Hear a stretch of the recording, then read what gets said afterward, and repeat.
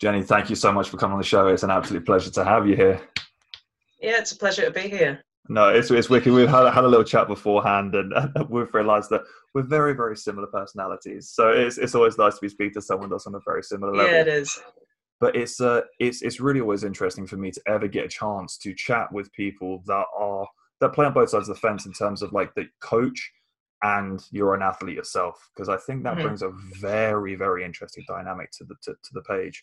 But I understand, like, you talk about it as well, like you didn't have like the traditional entry into like the strength sports world and whatever, but you kind of got hooked and addicted very, very quickly when you entered this space, and you actually had an incredibly fast rise to the high levels in Yeah. strongwomen, like absolutely incredible to see. So kind of take me through. I mean, I know you did your it was kickboxing and stuff beforehand and whatever, that Yeah. kind of got you into the gym space, and then it kind of evolved from there.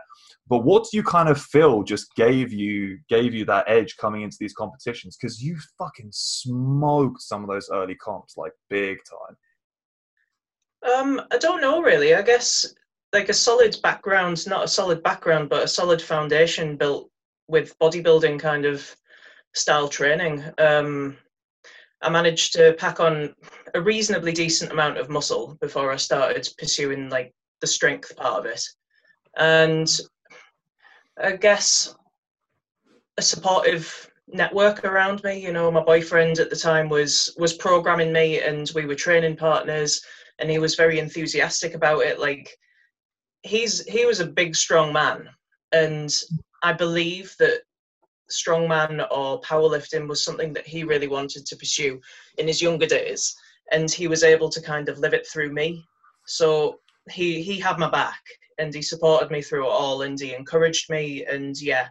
I couldn't have got as far as I did without him, because I wouldn't have even stepped foot in a gym if it wasn't for him. Yeah, yeah, 100%. I think that's quite nice that you can come into that space and kind of share that with someone else, and especially when that other person has like a little bit more knowledge than you, and they can kind of take the reins a little bit. It Yeah, allows you then to really enjoy the process of falling in love with weightlifting. And I yeah, kind of feel like for a very certain personality type, and I know that we're very similar, so I know that we were the exact same, is that when you start doing it and you see those results, it's like a fucking drug, man. Like yeah, it's crazy what it does to your yeah. brain, and it just becomes so addictive.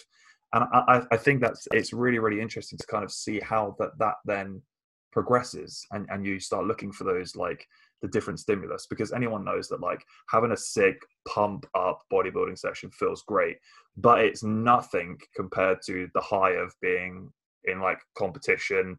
You're Yeah. neck and neck, first place and second place with someone else, and it's coming all down to that hmm last event. Like, that's then like that next level hmm up. So coming into competing, how did you find it? Because it's a big, big change in dynamic from training in the gym with just your partner. Do you know what I mean? Then there's that Yeah. competitive element. Were you hyper competitive? Are you super hyper competitive? Like Um, stage? kind of. I mean, yes and no. I'd never really kind of got a taste for it previous to Strong Woman. I did have two kickboxing fights, but they didn't go very well. And yes, I was hungry to win, but at the cost of, the integrity of my face. I wasn't that fussed about it. Yeah. And even leading up to that in school, I wasn't very competitive. I wasn't very good at sports, so I just wasn't bothered. But I found something that I was actually good at, and that in itself is encouraging, and it's uplifting. So you do kind of get hungry for more and for competition and doing better and beating certain people when you know that you're actually fucking good at something for a change. Yeah, yeah, 100%. I think that's it as well, isn't it? It's like we like to double down on the shit that we're good at too. So like Yeah. moving on from that, when you first came into it, like I know you're a fucking strong all round athlete, 100%. But coming in the early days, was there anything that really floored you as an athlete that you're like, I just fucking cannot get around this implement or medley or whatever it might have been? I mean, I'm quite technically minded, so I like to look at things and analyze things with thoughtful pursuit. But the one thing that really fucked me over was yoke carries. I've never made friends with them.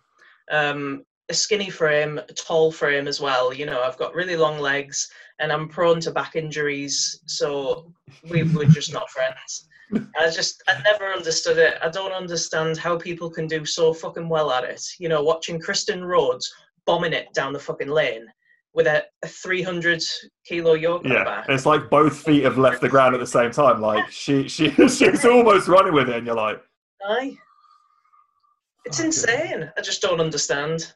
I've never been able to wrap my head around that. You're either built for a certain event or you're not. And you can kind of cheat your way around certain things, but if you don't have the leverages in the right kind of ratio, and if you don't have the mass supporting that massive weight that's on your back, then you can't cheat it. There's no technique in the world that's going to cheat you around that. You know. Yeah, no techers ever cheats you around biomechanics. It just doesn't work. It just doesn't work. Carry. As a 6'8" man, I can preach that myself. That leverage is like a big thing. It's like when it takes me 4.5 hours to hit depth on my fucking squat, and someone else has already done like 20 reps. I'm like, I'll be there in a second, guys. Don't worry. It's coming down from like 200-meter altitude. So obviously you came into the scene, you blasted to the top. What was the year frame from entry to Arnold's? Was it in the space of like 3 years, 2 years, something crazy like that? 2013 was my first competition, and I qualified for Arnold's 2016, I believe, and I competed at 2017. So yeah, it was a quick turnaround. Maybe I even qualified in 2015. I'm not sure. I qualified a year previous or 2 years previous, and I want to say that it was Arnold's 2017. So maybe it was was it 4 year? Yeah.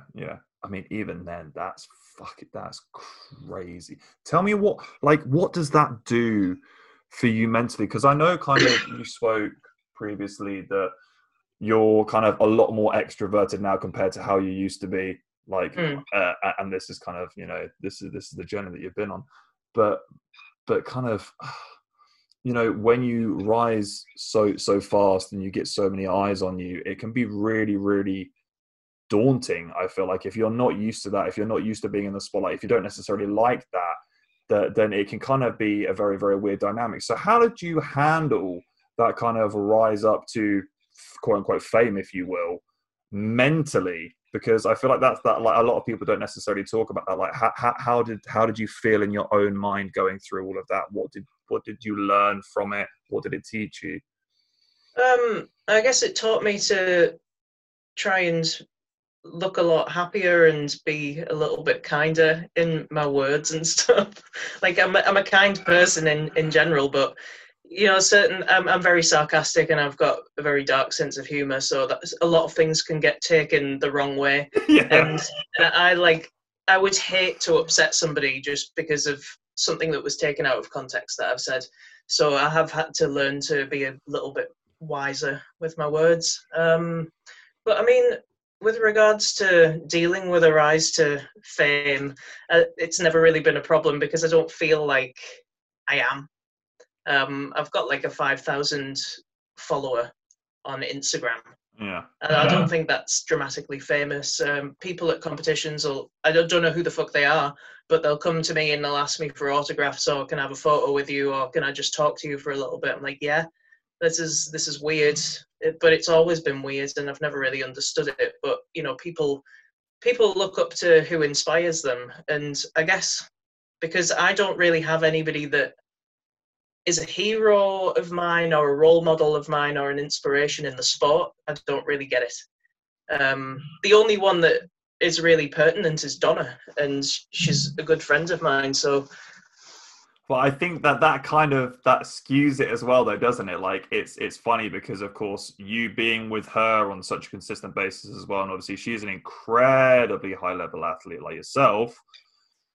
You just kind of it's like the norm. Do you know what I mean? It's the norm. But then when you go to like these expos and stuff, and it's like fucking Tom, Dick, and Harry that you have no idea existed, but has listened to everything you've ever put out, comes up and starts talking to you, and you're like, oh, this is different. Like, I'm just putting out stuff and being me and doing my shit, and people are like, wow, I love it. And you're like, this is a strange dynamic. This is weird. It's weird. It is weird.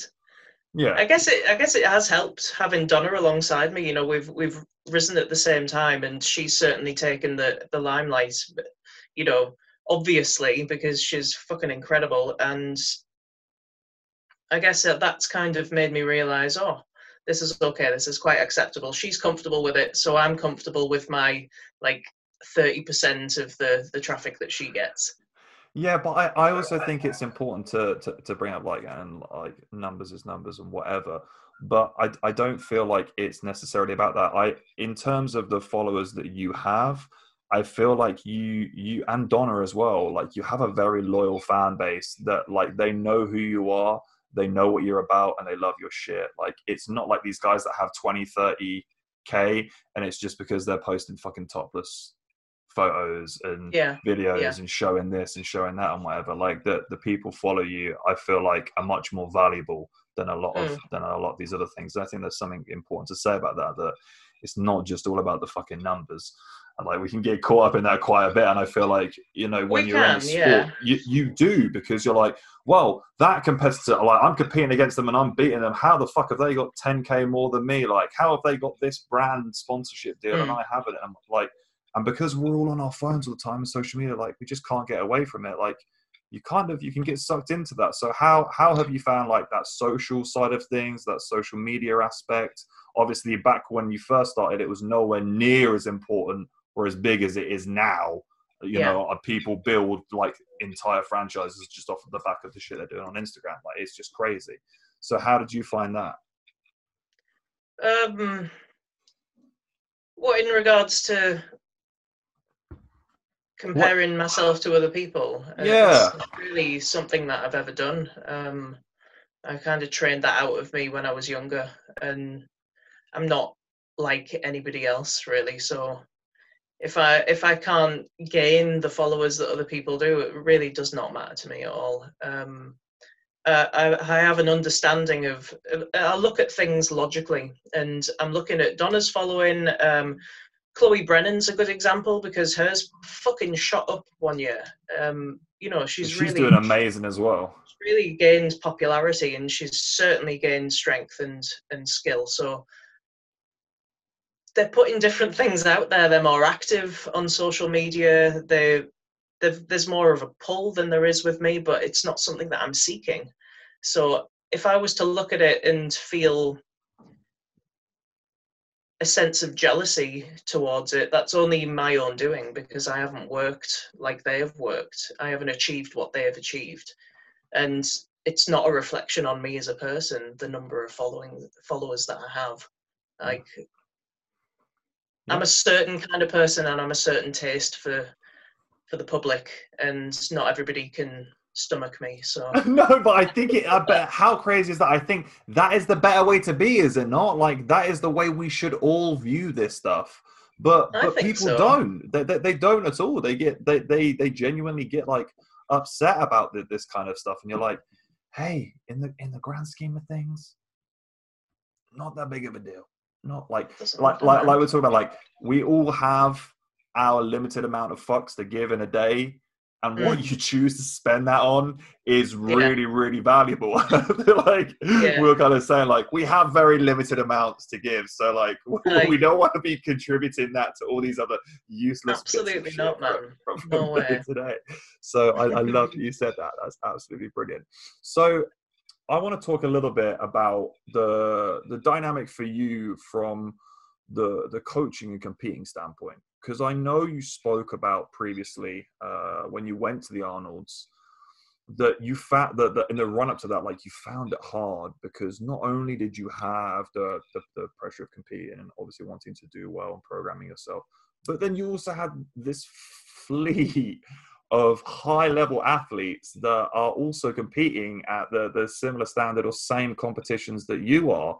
And just the, like, I know from a very limited amount of coaching I could do, like, that takes up a lot of mental headspace, because not only are you thinking about all of your sort of stuff, you're thinking about all of their stuff as well. Yeah. You're constantly trying to make amendments, and it takes up a lot of space up here.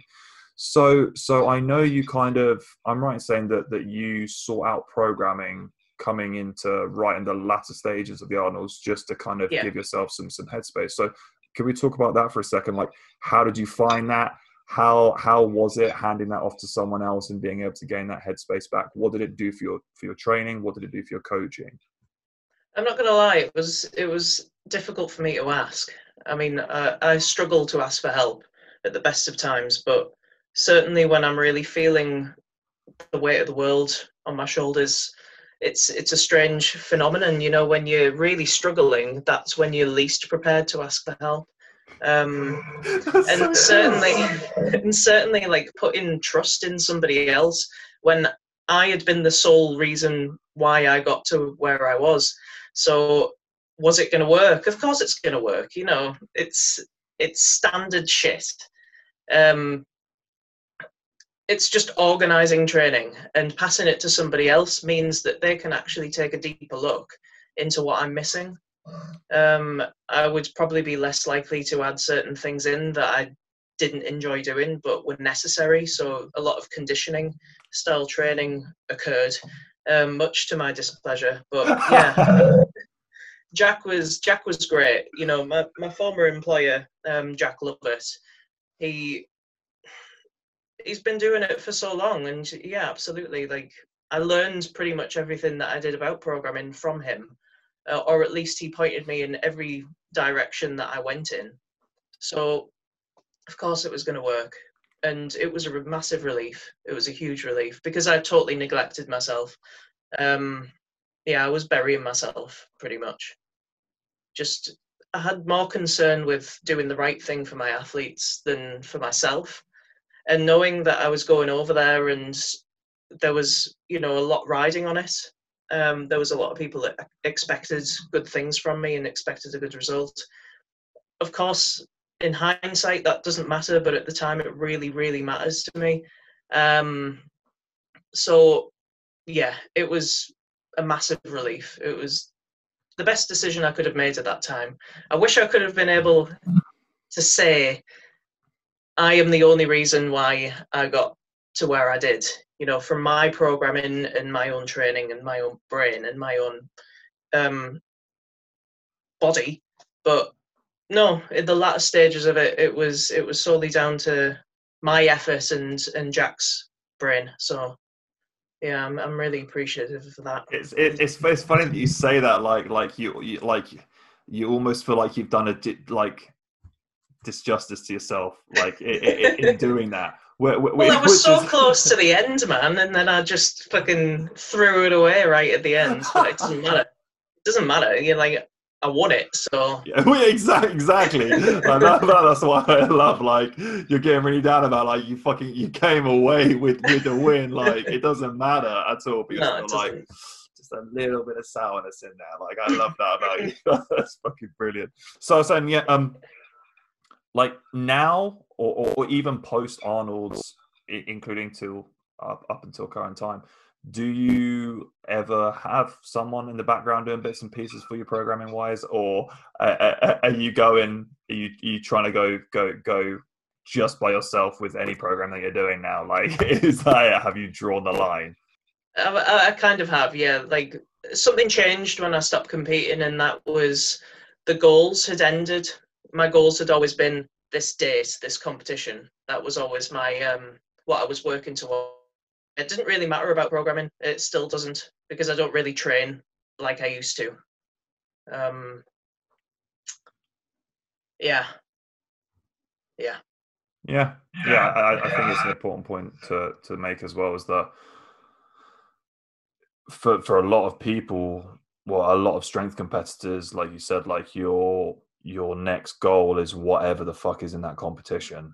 Like, there is no strong man, strong woman, like long-term athlete development plan that is like from year 1 to year 10, and these are all the checkpoints. It's like, okay, well, what events are in this, and what events are in this, and are these events suited to me, and then you go from that to that to that. So I think even when you're programming yourself, you can end up narrowing and really pigeonholing down what you want to do because, and again, even in the more amateur leagues, I guess, there are so many competitions going on that you can pick and choose the events that best suit you and your strengths and just kind of bunny hop and bunny hop and bunny hop.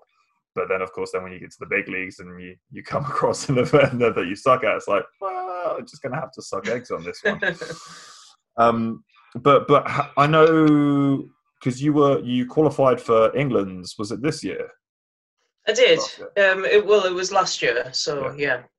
Yeah, but then there was a few issues with like patellar tendonitis and knee issues and stuff that kind of stopped you moving forward with that, right? I believe that was probably just a little transmission from my brain saying you don't actually want to fucking do this, so here's an injury to stop you and give you an excuse to pull out.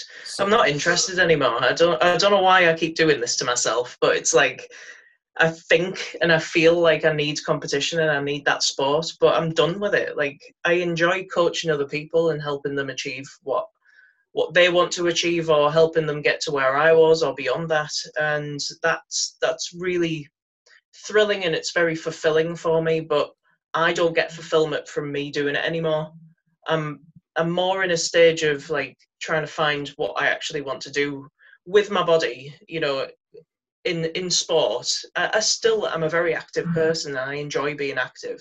So that's really where I'm at. And yeah, training for me at the moment is just kind of trying to stay above average strength and look kind of like a warrior. So that's where I'm at.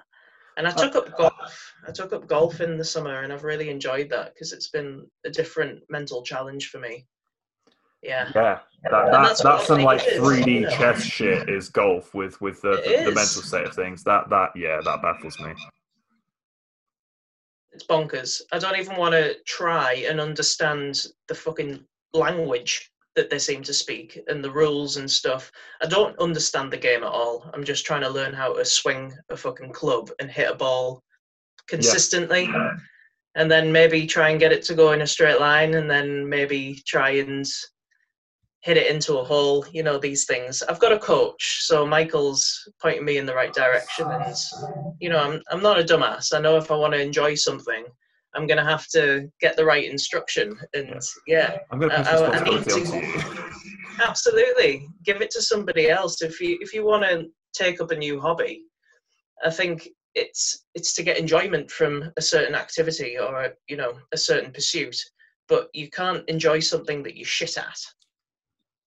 You know, if you're just burying your head in the sand and constantly digging. No, I can't. I can't do that either. It drives me fucking crazy. That's actually why I had to step away from playing golf because it was it was driving me mad. That I saw one post on your Instagram. I saw one post of you swinging a fucking club. Yeah, that was it. That was it. Okay. Yeah, like but again, because it's such a mental game, and I'm someone that get like, if I'm not good at something, there's nothing I fucking hate more than being bad at something. And like, it's just it's the most toxic way to think about things. It's awful, yeah, but we're both victims of that. Yeah, but I hate it, and it's like when I get it a couple of times, and it's like the thing with golf is like, as soon as you think you've got it, you haven't fucking got it, and you're like, yeah, I'm good, and then you start thinking about it, and then it's like, and then you hit fucking 20 shank shots, and you're like, you know what? I'm just gonna go home. My elbows hurt, my soul hurts, my pride hurts. But it's really interesting point because I think not many people talk about this. Like when people step down from high level competition, like I think people tend to turn in like two different directions. Like they'll just keep on looking for like different things that they can do. Mm-hmm. And they'll just kind of go down that route of trying everything and anything because they just want to keep active, and that is the hungry part of them. Or you have the people that were in it just for the competition and just for that high that come at the back end, and then they just fucking gain like 10 stone, like they just become content with doing fucking nothing anymore, and they're just happy with their lives. So I think it's interesting because I know you speak about the fact you have quite an obsessive personality. So when you get in and you do something like Strong Woman and you get obsessed with that, there's like something that you kind of feel like you need to fulfill in yourself with doing that, and then trying to find that avenue in something else completely alien to you is fucking crazy. So how did you find like stepping down? Because I know you took like a 3-year break out, and then you kind of said that you were coming back, and then we built up for it, and then you like you said, you kind of like, actually, you know what? Shit. Yeah. So but like how did you find filling that mental void? Because I feel like for like so many people, they rely on that, and that's what they live for. And this pandemic has kind of shown everyone that we kind of need to maybe have something else back there that is kind of that we're driving towards, because when that's taken away from us, what the fuck are you going to do now? Yeah, I mean, I'm not gonna lie, it was really hard, and I've probably only really in the last year come to terms with it. And I did have a slip up, and I did, enter the qualifiers and think that I was going to be, and so it was actually something that Delroy McQueen, it was something that he said on was it a podcast, or maybe it was I think it was a podcast, and it resonated with me. And it was just like, what are you doing in lockdown? Are you training? Are you worried about losing strength and stuff like that? And he's like, I am not my sport. I am not powerlifting. That doesn't define me. So I'm pretty happy taking all this time out, because I've been fucking doing it for years, and that kind of shit. And I wrote it down. I wrote it down in my diary when I was starting to write things down a lot. I started writing quite a lot of quotes and things that kind of sunk in and that made me feel, which is unusual because not an awful lot makes me feel anything. So yeah, and I'm just trying to remind myself that I am not Jenny Todd's Arnold amateur champion. Like, that was me then. That was just something I was doing, but it's not me. So it doesn't matter if I'm not doing Strong Woman anymore. It doesn't fucking matter if I never step foot in a gym again in my life. As long as I'm pursuing something that interests me and stimulates me, whether it's mentally or physically. Yeah, that's brilliant. I absolutely love that. Hard. Like, getting there was a tough gig. And that first year of coming out of competing, trying to kind of find my identity or let go of my previous identity, I had a little bit of a breakdown, to be honest, and just kind of disappeared and stopped.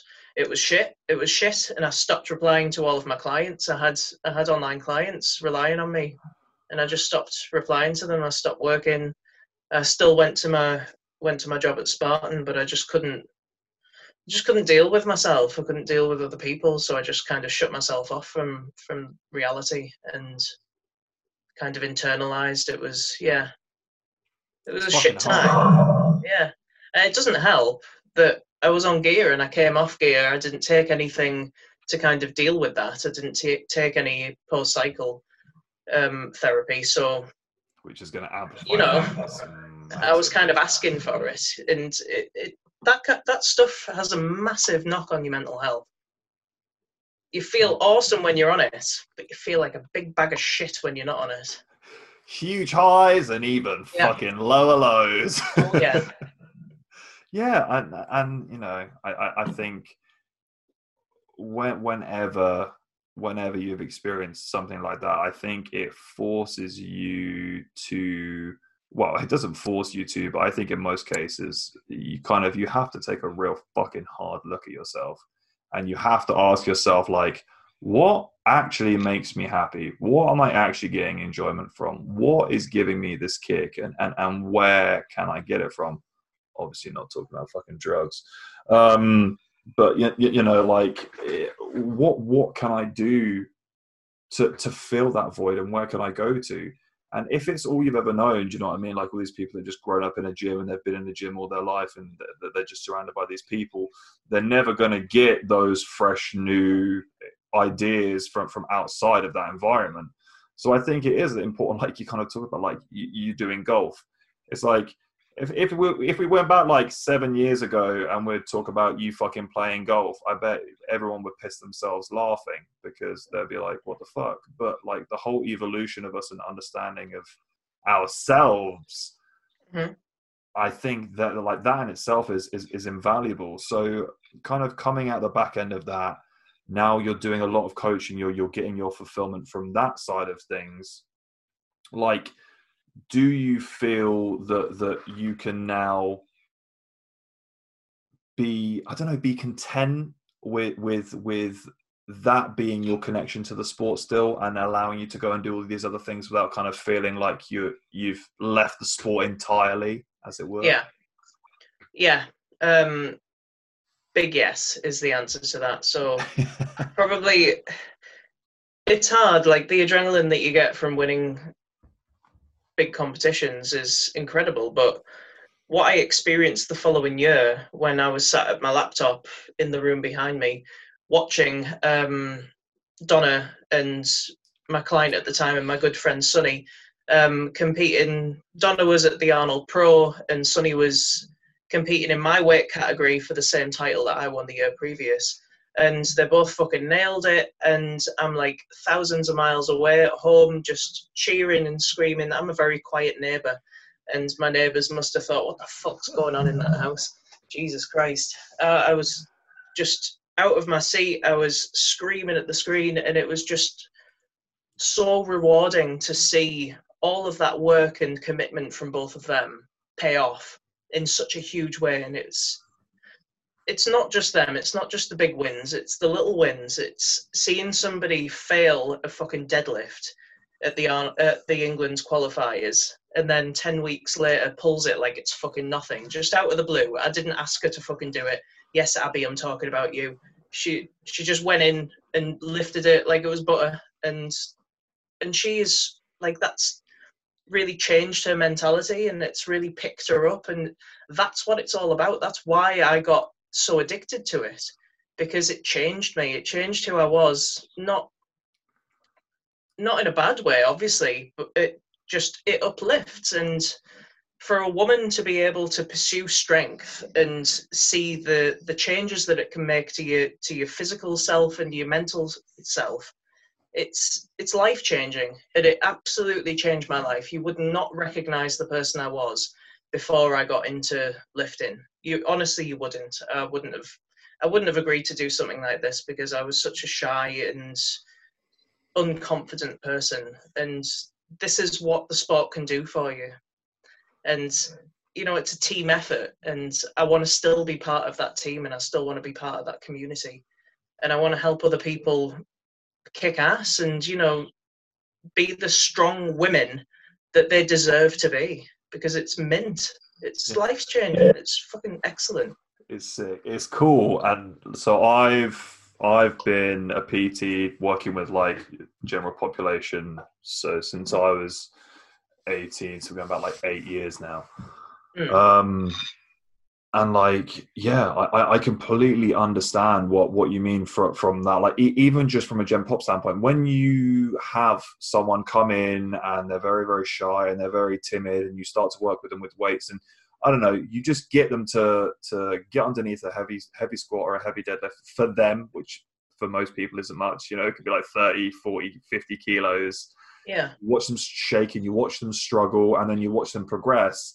And they come back and they hit that, or they hit a PB, and they just immediately turn around and look at you, and just that fucking look in their eyes where you're like, oh my, like they have felt that, like that drug that I absolutely love. Like I can see it in their eyes.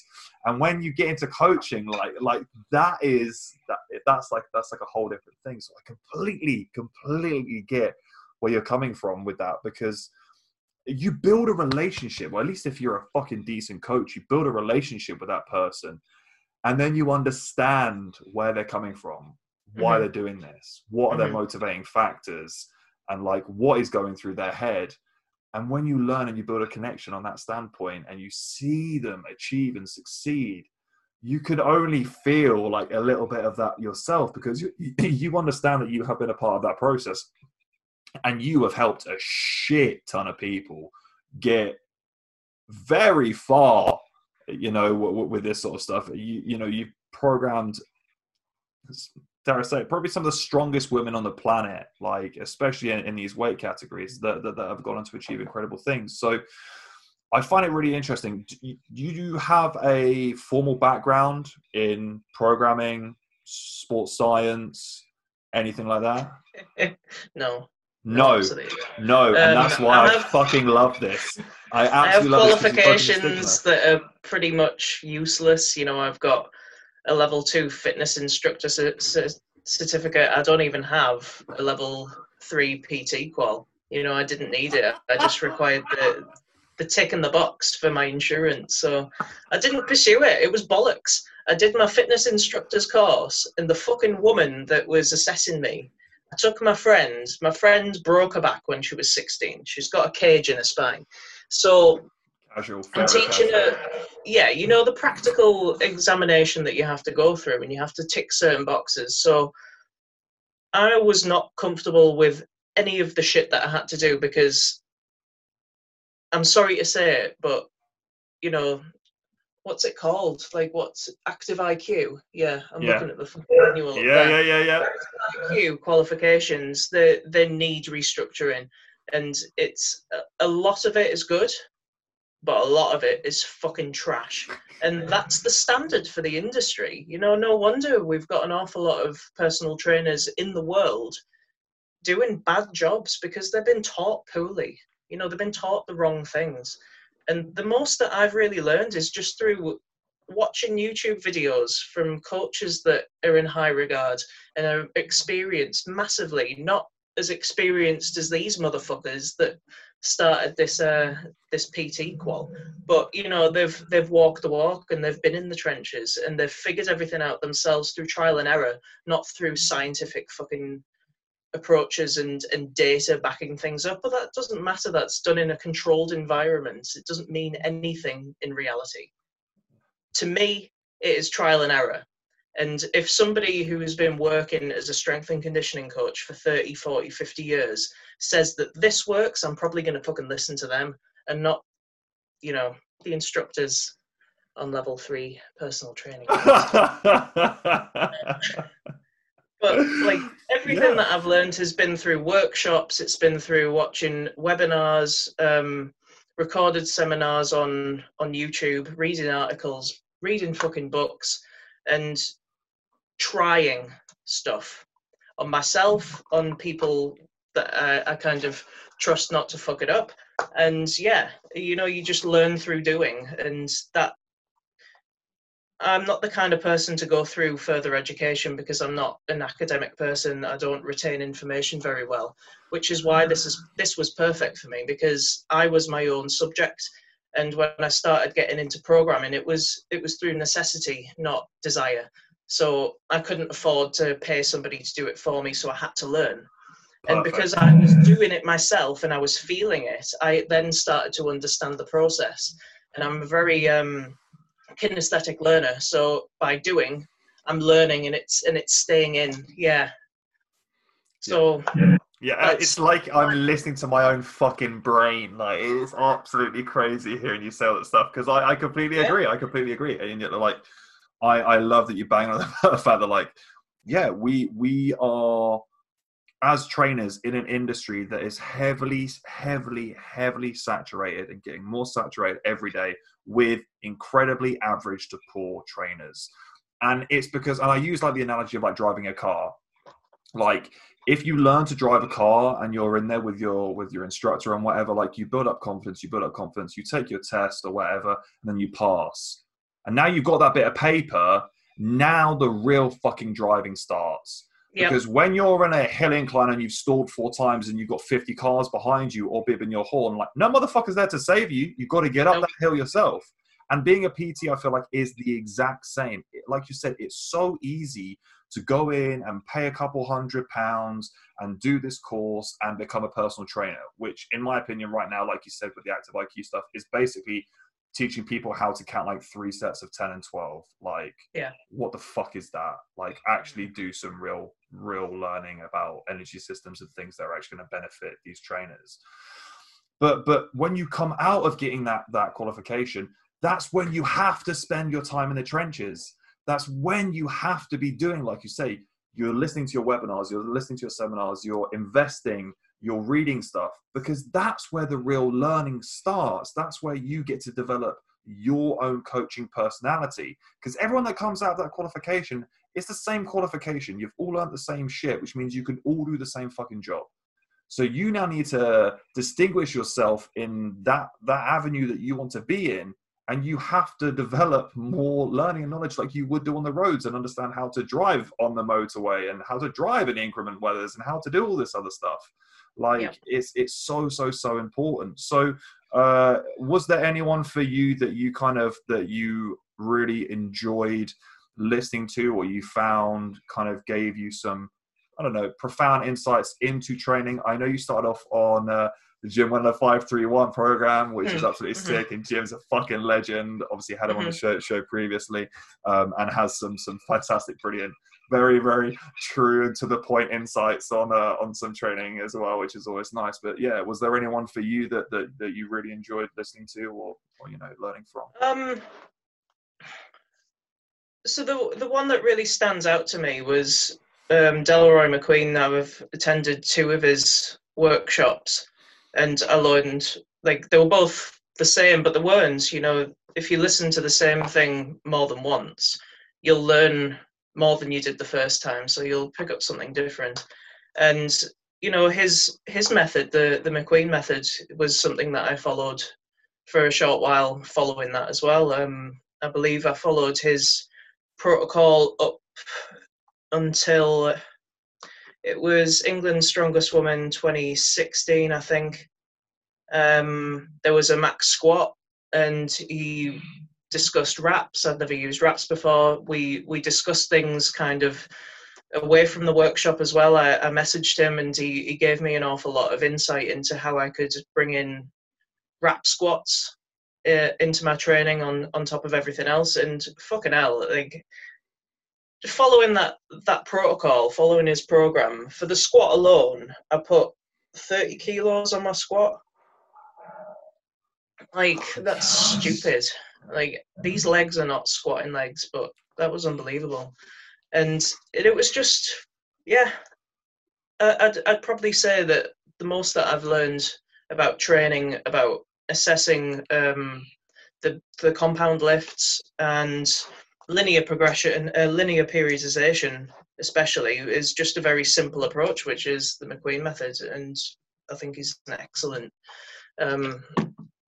not just an excellent strength athlete, but he's a wonderful coach as well. And he's very knowledgeable. Like, he's been doing it since the dawn of time, and he's done multiple sports. He's a cool guy.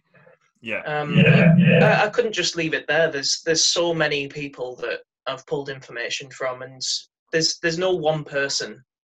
I'd probably say, if there is one person, it's somebody who's like a fucking magpie for information. And that was my former employer. I learned a hell of a lot through him, seeing his programs written every single day. And that was my script. That was my script for work. So I'm repeating all of this stuff, but I'm retaining a lot of information as well. And I'm seeing the results coming in, and I'm seeing his methods. I mean, I worked for him for 4 years. I learned a fuck ton from him. So let's change it. I'm going to go back and say the one person that has probably made the biggest impact on my coaching education was Jack Lovett. Sick. That's very, very cool. Yeah.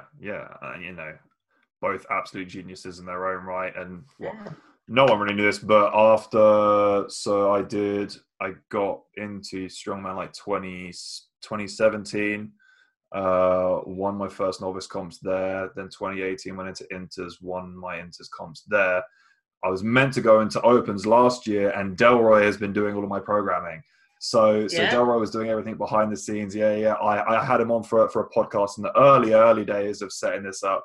And yeah, like, I spoke to him, I was like, this guy just knows so much shit. And like, he's just so brilliant and concise and to the point. And he's like, he's one of those cool cats that like doesn't need to say more than he needs to say. It's like listening to fucking Master Yoda. Honestly, it's like every single word has its place, and you're like, if Delroy says it, I'm gonna do it. And yeah, like it was brilliant because I came from doing like really basic static stuff, and I remember like the first program he was getting me to do like bear crawls and all this random functional stuff, and I was like, Delroy, what the fuck is this? Like, what is going on with all these crawls? And then yeah, I came into doing my events training, and I was like, holy shit, I'm so strong now. Like, where has this come from? And it's like, yeah, just all these different adaptations. Like, you cannot put a price on the knowledge that these people have attained over the years. Because you have to remember is that when you're learning from these people is that you are getting the compact, compounded version of everything they've known. Because they're not giving you all the fluff and bullshit that they've had to throw out of their programs in the last 20 years. They're just giving you the gold. They're giving you the fucking gold that works. And as a trainer, then when you do that with someone else and they see that, they're like, is this person God? Like, how are you getting these results? And you're like, nah, not me. Like, I'm just doing my shit, you know? Yeah, it's a bit crazy. It is. Yeah, that's a good point. You know, these people have been on Earth for a lot longer than you and I have. You know, you're even younger than me. Are you 26? Yeah, coaching 26 for 8 going on years, 46, yeah. God damn. But you know, the amount of years that these other guys have been doing it for, it's condensed, it's compact, and they've picked the gold from everything that they've learned over the years.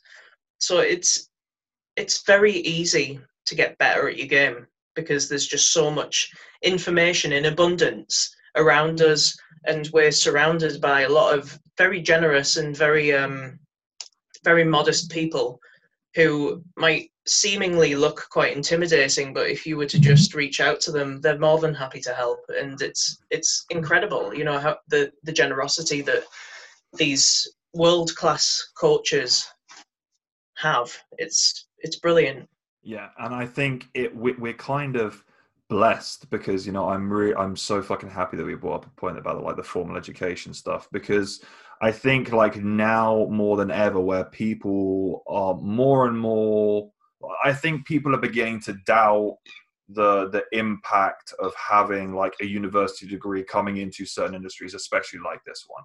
Mm-hmm. And I think it's really important to note that like, if you spend your time in the trenches, like if you go on YouTube and you go on Google and you go on like these very fucking basic search engines and you start researching this sort of stuff, you can accumulate more than a university degree's worth of knowledge on any one particular subject, because there is so much information out there and people are putting stuff out on the internet every single day, trying to get the advantage over people, trying to gain more subscribers, giving you more in-depth, better analysis, higher analysis, like of all of this different stuff. So if you spend your time, you can fucking learn pretty much anything you want on YouTube and Google.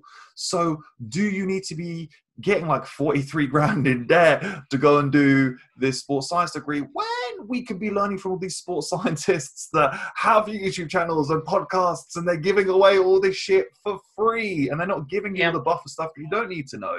And I think like you are like the living embodiment of that. Like when you can do that sort of stuff and work with such high class athletes that you do, it just goes to show like a lot of this stuff I feel is overrated. Massively so. Shit. Oh, if I could turn back time and not have wasted my fucking time and money doing that certification, I would have. But you know, it had its reason, and it's required for me to have insurance. So, I just don't know why that's an industry standard. It's a low barrier for entry, so then those guys can make money. But let's not get into to all of that sort of shit. Otherwise, we're going to get down a really, really, really deep rabbit hole. But I'm going to wrap it up. You know, I wrap up the podcast the same way with absolutely everyone because I find it's a very, very interesting insight into everyone's brains. I want you to imagine for a quick sec that you are stepping into a time machine. You're going back in time. You get to visit yourself 10, 11, 12, 13 years of age, you know, like lots and lots of stuff to happen in your life. you have all of this knowledge, you get to spend a few moments with them. What wisdom do you impart? What mantra to live by do you give to your younger self? Like, what do you say to help your younger self get through all of like this crazy shit that you know is going to come in your life? Well, I've thought about this because, as you know, I've listened to a few of your podcasts before I came on here, which is just as well, because otherwise you would have stumped me with that. I'd probably say just keep doing what makes you happy, because it works out in the end. And that's pretty much it. Yeah. You know, as long as you're pursuing happiness, what bad can happen? You always win, right? It's a win-win situation. Be fucking kind, do what makes you happy, and it's all good, man. Yeah, 100%. 100%. I love that. That's so sick. Absolutely amazing. Thank you so much for coming on. It's been an absolute fucking pleasure. Absolutely awesome. And when the world gets back to reality and expos happen and events happen, I'm sure at some point, hopefully, we can catch up in person because absolutely, that would be ace. That would be ace. Yeah, 100%. Thank you so much.